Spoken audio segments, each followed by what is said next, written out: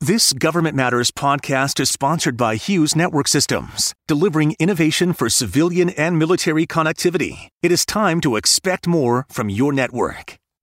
From Washington, D.C. and around the world, this is Government Matters with Francis Rose. Thanks for watching Government Matters, the only show covering the latest news, trends, and topics that matter to the business of government. I'm your host, Francis Rose. Two agencies officially have new leaders tonight. Kiran Ahuja will take over at the Office of Personnel Management. The Senate split on party lines 50-50 to confirm her. Vice President Kamala Harris's vote in favor of confirmation broke that tie.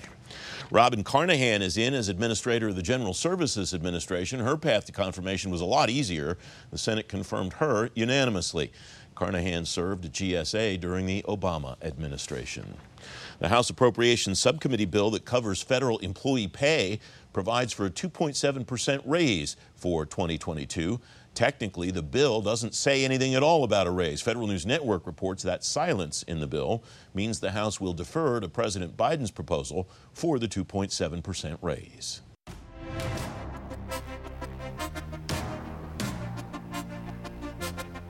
Welcome back to Small Business Administration's closing the Paycheck Protection Program.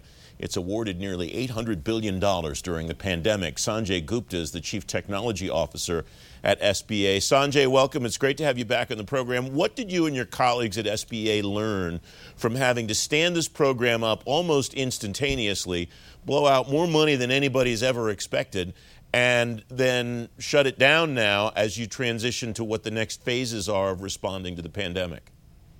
Right. Hello, Francis, and thank you for having me back on your show. Always glad to be with you and help, share the news, the good news from the SBA standpoint. So in regards to your question, of course, as most everybody is aware of, SBA found itself at the forefront of the nation's largest ever recovery initiative. And the programs you referenced, PPP and EIDL, were part of that nation's economic recovery initiatives. So immediately back in March of 2020, the first order of business was, how do we get these programs mobilized and also be able to process the large volumes of transactions we were expecting? So it was an exponential scaling overnight, obviously, and some of the foundational work that, as you may remember, I had the opportunity to lead back in 17 and 18 in terms of setting up the cloud foundation and so on and so forth, was really instrumental in our ability to scale up and be able to serve to the nation's largest ever economic recovery initiative. And as you can imagine, as the programs evolved and as the Hill had the opportunity to refine and fine-tune the programs, our focus had to become increasingly sharper. And so that has been continuing on. And as you now noted, the current version of that program has come to a close based on the statutory requirements. But who knows, it might reopen again. I went back and watched our conversation when we came and focused on the work that you and your colleagues, Maria Rohde at the time was the CIO at SBA. You and I talked about the kind of the building blocks that you were laying then, not obviously anticipating a black swan event like this necessarily, but what of those building blocks was most useful for you when not just the PPP rollout, but all of your employees were working remotely pretty much, weren't they, Sanjay? Yes, that's correct, Francis. And I think if I had to pick one thing, the theme I would say is modernization. But to be more specific, I would say the cloud foundation that I had the opportunity to lead and establish back in 17. As you may remember, we had talked when we had met a couple of times earlier. That cloud foundation helped us back in 17 when the three major disasters, Harvey, Irma, and Maria, had hit, in our ability to scale up quickly. And then now, of course, nobody had foreseen this black swan event, like you mentioned. But certainly that foundation has served us immensely in our ability to be able to exponentially scale up. Specifically in terms of the maximum telework, the other aspect I would say is the cloud-based cybersecurity foundation I'd helped establish back in 17, 18 again, that allowed us to scale up infinitesimally quickly. As you may know, the SBA also scaled up from a staffing standpoint, and at the peak capacity, we were probably 4x the size we were pre-COVID. And what that means is all of these people working remotely, we had to ensure that we had a strong cybersecurity posture. And also these individuals were, in a good position to provide the business continuity of the operations of the SBA. And so that cloud foundation has served us immensely well in our ability to respond and be able to respond to the changing dynamic needs of the pandemic. I want to ask you a question, Sanjay, that maybe is more philosophical than it is tactical. I imagine when you and your colleagues were dealing with those 3 hurricanes back to back to back, you thought it couldn't get much worse than this. We couldn't be under much more demand than this. And then you fast forward 3 years and you have a pandemic that's completely unprecedented in the last 100 years. Does that make a good argument, do you think, that organizations in government should be thinking 2, 3, 5 years ahead, and that Congress should be thinking 2, 3, 5 years ahead to give them the resources they need in order to really accelerate these modernization plans? I would say the simple answer is yes, with an emphatic yes. And let me kind of expound on that a bit. Nobody can predict what the conditions are, and we've seen in the last 14 months, right? And what we need to be aware of and be ready with is respond to whatever the situation demands. And nobody can predict what that situation will be. The changing business conditions will change in a blink of an eye, like we now see. In hindsight, they did. But here's my point. I think one thing or two things that have come out of this pandemic, and I'll make a broad sweeping statement on this, is regardless if you were in the public sector, private sector, not-for-profit, academia, one thing was become very clear. IT plays a critical role in the mission and the delivery of a mission for any business organization across the world. The second part is organizations that were using more modern technologies were far better positioned to respond to the changing business needs. We at the SBA also saw that. And we noted the differences in cases where we were in a more modern state versus other areas where we were not so modern. So in terms of your question, I would say emphatically, yes, we need to be looking and be able to be in a position to respond in an agile manner, in a nimble fashion, but ultimately the business mission demands those things, to be ready at a moment's notice. Sanjay Gupta, thanks very much for joining me. It's great to have you back on the program. Wonderful to be with you. Thank you so much, Francis. Coming next, the climate fight moves to space. Straight ahead on Government Matters, NOAA's plan to fight back using IT in orbit. You're watching WJLA 24/7 News.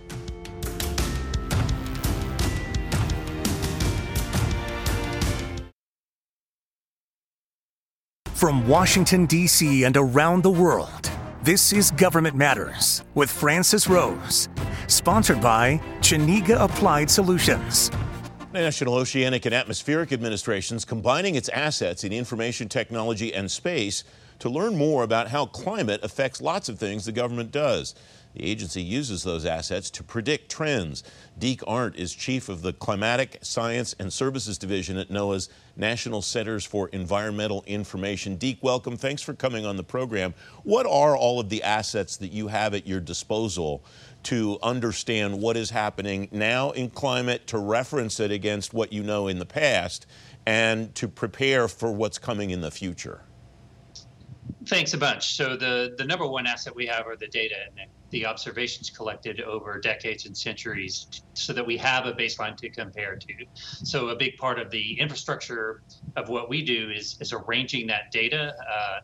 All of the weather and climate observations that have come in from around the world over the past decades and centuries, and we take today's observations and lay those on top of that. And as you're getting at, that's a very IT dependent, very IT heavy. You need a lot of infrastructure and computing capacity to be able to crank through the world's history and generate reports that people need to do good commerce in the U.S. and around the world. How is that collection different now than it was, say, 5 years ago or 10 years ago? And do you have is it possible to anticipate how you expect that data collection to be different moving forward?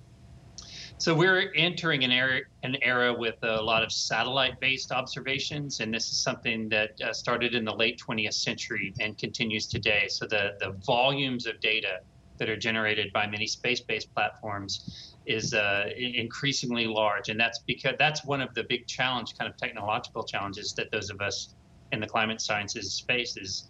We are generating a heck of a lot of data now through computer models, through satellites, and then through more traditional observing systems. And getting those all into one place and running through those in a rigorous way remains a challenge. Is the data that you're collecting coming in greater volumes because you're able to collect more stuff, like maybe satellite-based stuff that you weren't able to collect before you had access to a constellation of satellites? Or is it just because there are more things that you're measuring? So it's largely driven by increased precision, resolution in the observing systems. So radar before satellites and now satellites are capable of seeing the world at much smaller pixelation. And each one of those pixels of the things that we observe is a number, effectively. And so there are many more. The mesh that the satellites see the world through is much finer, and that means much larger data volumes. So most of the increase in the volume that we see are new systems coming online, and those systems having a very high resolution capability to observe the Earth, which generates a lot of numbers. How does that help you and your colleagues do your jobs better? What are you able to obtain through the higher resolution? What are you able to know that you weren't able to know or know as well before? So things like precipitation, those largely have a hard edge. So seeing the boundary where a lot of rain fell, and maybe on the other side of that boundary there are still drought conditions, being able to zoom in better on those conditions to provide what we call spatial resolution. In general, most folks want more local data, and this higher resolution capacity helps see things with a more local flavor. The broad brush, big picture climate system analysis is still very important, the story of our planet, but we're also increasingly asked to help inform the story of our lives, and our lives are local, and getting that information on the ground where we are is an important part of NOAA's mission. Deke, I apologize if this is a rookie question, but do you have more satellites to bring you data, or are the ones that you have more capable? What's the infrastructure look like for NOAA in space? So satellites, there are several families of satellites. There are large satellites that sit over a spot. We call them geostationary satellites, and they take a look at roughly half the planet from a long ways up. And then there are many satellites that orbit at a lower altitude, and they take more detailed pictures of the planet. The combination of those kind of helps us see through the depth of the atmosphere, the oceans, and even out towards space weather that's occurring on the Earth. The constellation of satellites is growing, and that's not just a NOAA thing. That is both the public and private sector around the world are putting more observing platforms, putting more satellites and instruments into space, and that is generating more data.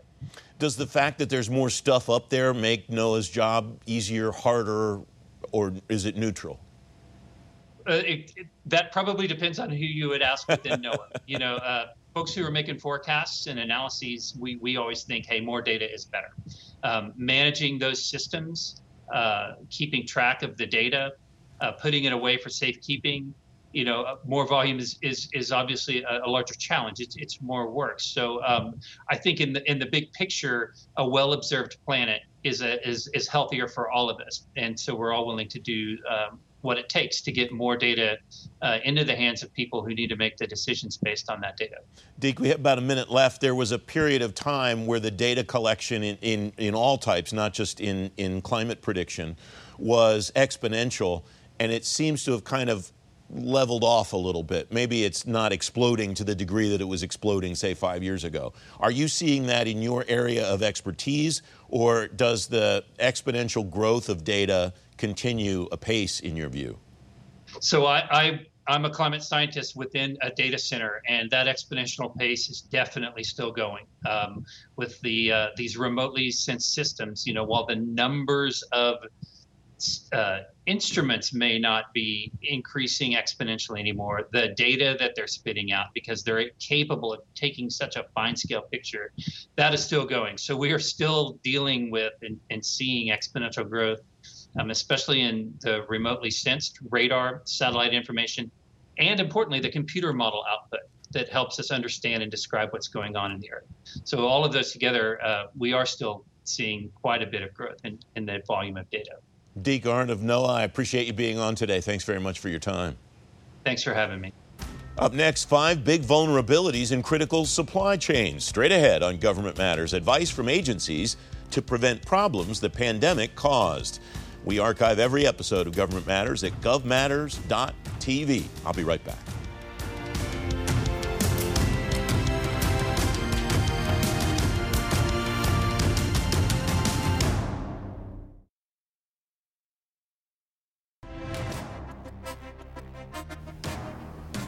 Five vulnerabilities drive the White House's new effort on securing supply chains. Agencies including the Departments of Defense, Health and Human Services, Energy, and Commerce make 6 recommendations to prevent the supply chain problems the pandemic caused.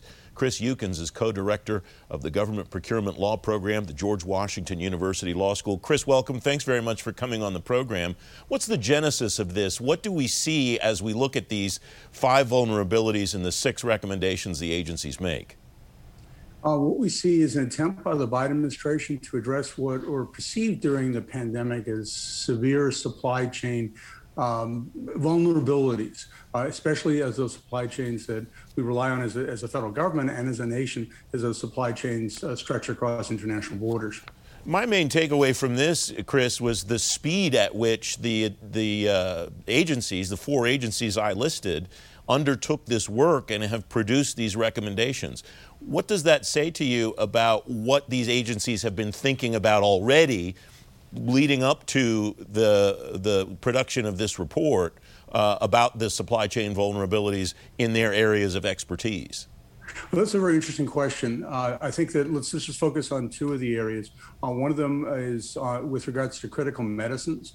In July of last year, the Trump administration, President Trump, issued an executive order calling for both an assessment of critical medical supplies and possibly a change in the United States trade obligations regarding those critical medical supplies. With regards to the minerals, the study that was done by the Defense Department here for the Biden administration's 100-day report, with regards to those critical minerals such as rare earths that are relied upon by the Defense Department, those studies have been going on for years. So you're absolutely right. This is a long-standing effort that came together, but came together very rapidly in the 100-day report. What do you see here for the agencies involved? If the administration, if the White House turns around and says, okay, go do this, I like these recommendations, go do this, who does what inside of these 4 organizations in your view, Chris? I think it's from the Washington community standpoint, the interesting question is not only who does what, but where are there common points across these responses? I think that one of the most important areas that we'd see common action is with regards to procurement strategies that the agencies undertake. The agencies are very likely to use funds available under the Defense Production Act, both appropriated funds, and they're likely to go back to Congress to ask for additional funds to fund development of critical supplies in these 4 important areas, including the batteries, the large size batteries that will be needed for things like electric vehicles, the critical supplies, the critical minerals that are needed by the Defense Department, and then of course the critical medical supplies. So we can see that what we're likely to see is a combined matter across the Biden administration is a new focus on funded procurement for development. And then the question is what will come after that. And are the procurement strategies that would support this effort, in your view, already in place, or is this something the administration or Congress would have to create, Chris?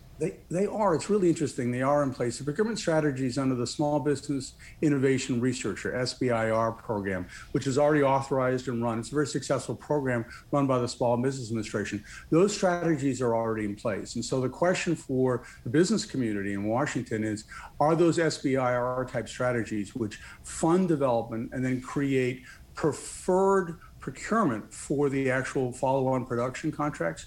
Are those SBIR strategies going to be ramped up for these critical supplies? That seems the 100-page report, the 100-day report isn't absolutely clear on that point, but it suggests that's the pathway that the agencies will follow. And it also suggests there's a flexibility here for the leadership in the agencies to take advantage of things that already exist. I'm encouraged by the fact that you're telling me there's a framework here potentially to meet these recommendations that the administration is making to itself, basically, and not some new infrastructure that would need to be created to try to deal with these supply chain vulnerabilities. That's what I'm hearing. Am I hearing correctly? That's correct. And the SBIR program has matured over the years. The initial idea was to take some of the research and development funding that normally goes to large institutions like universities, and to take that research and development funding and apply it to small businesses. And the SBIR program has now matured over the years. The SBA has a very clear set of policies, and the SBA calls the shots on this. The SBA has the authority to dictate how the SBIR program will run. In a nutshell, what happens is that small businesses will qualify for special development funding, and then they move through the phases of development finally to production and commercialization. In commercialization, in that third phase, the small businesses have an absolute preference with regards to procurement, even if they've matured by that point to being a large business. They still have a preference regarding procurement, and they own the intellectual property. That's another important piece of the puzzle here, that those businesses funded through development own the intellectual property. So you're absolutely right. There is an existing framework that the agencies could exploit. They could take the relatively minor amount of funding that's normally allocated to the SBIR program and just expand it, or they could pump new funding in through the Defense Production Act. The vehicles, the mechanisms are absolutely in place. 30 seconds left, Chris, and I'll flip the script. If I'm a company, how do I use this as business intelligence? That's a very interesting point. I think that if you're a company with innovative technologies in these critical areas that have been identified, including, for example, the critical minerals or critical medical supplies, if you're a company with innovative technology, be aware that those small businesses that can go through an SBIR type mechanism, they may have an inside track. So look to partner with those small businesses that might have that inside track. Chris Yukins, terrific conversation. Thanks very much for your time. Thank you, Francis. Take care. If you miss an episode of Government Matters, it's at govmatters.tv, and you get a preview and a recap of every show when you sign up for our daily newsletters. You just enter your email address in the red box on the website. I'm back in 2 minutes.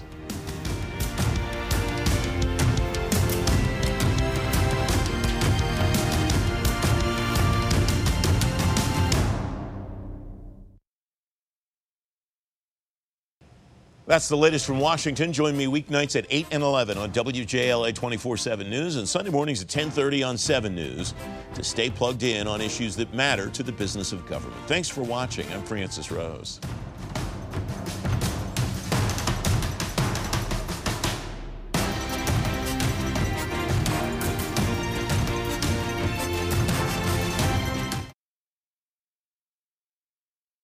Thanks for listening. Our daily program is produced by James Mahoney and Drew Friedman.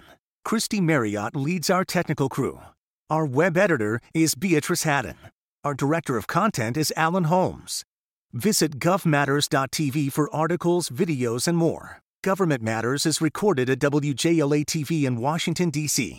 Copyright Sinclair Broadcast Group.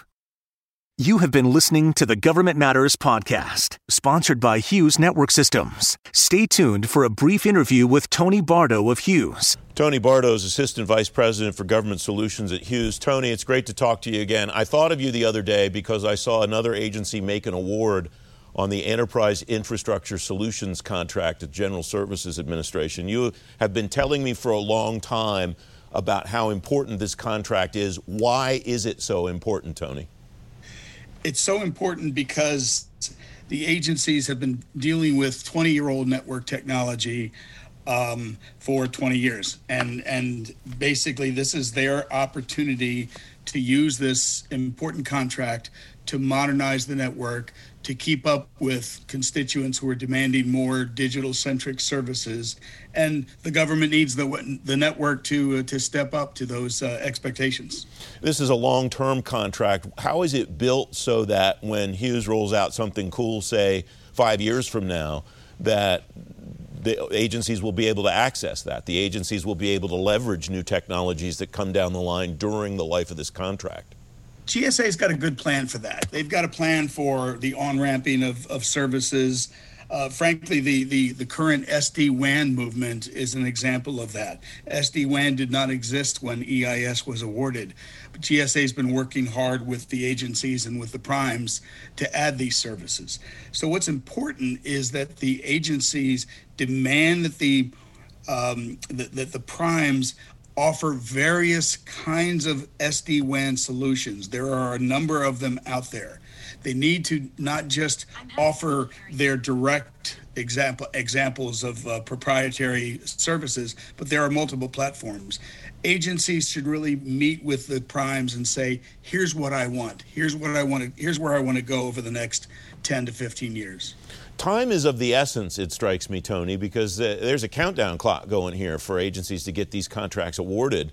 If you're just starting this process at the beginning, first of all, shame on you, I guess. But secondly, what's the role of the vendor to help an agency move the ball?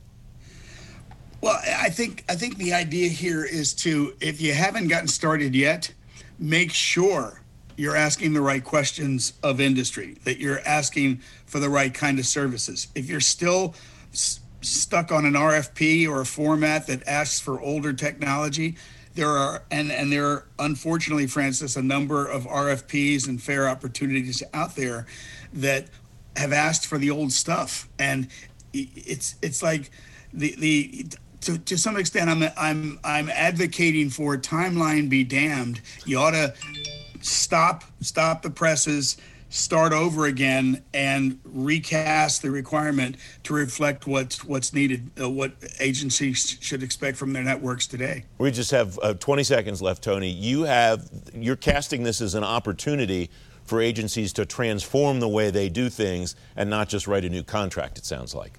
Oh, absolutely. It's critical. It's the right time. The technology is very, very fresh and can carry the agencies for a long time forward. Tony Bardo of Hughes, great to talk to you, my friend. Thank you, Francis.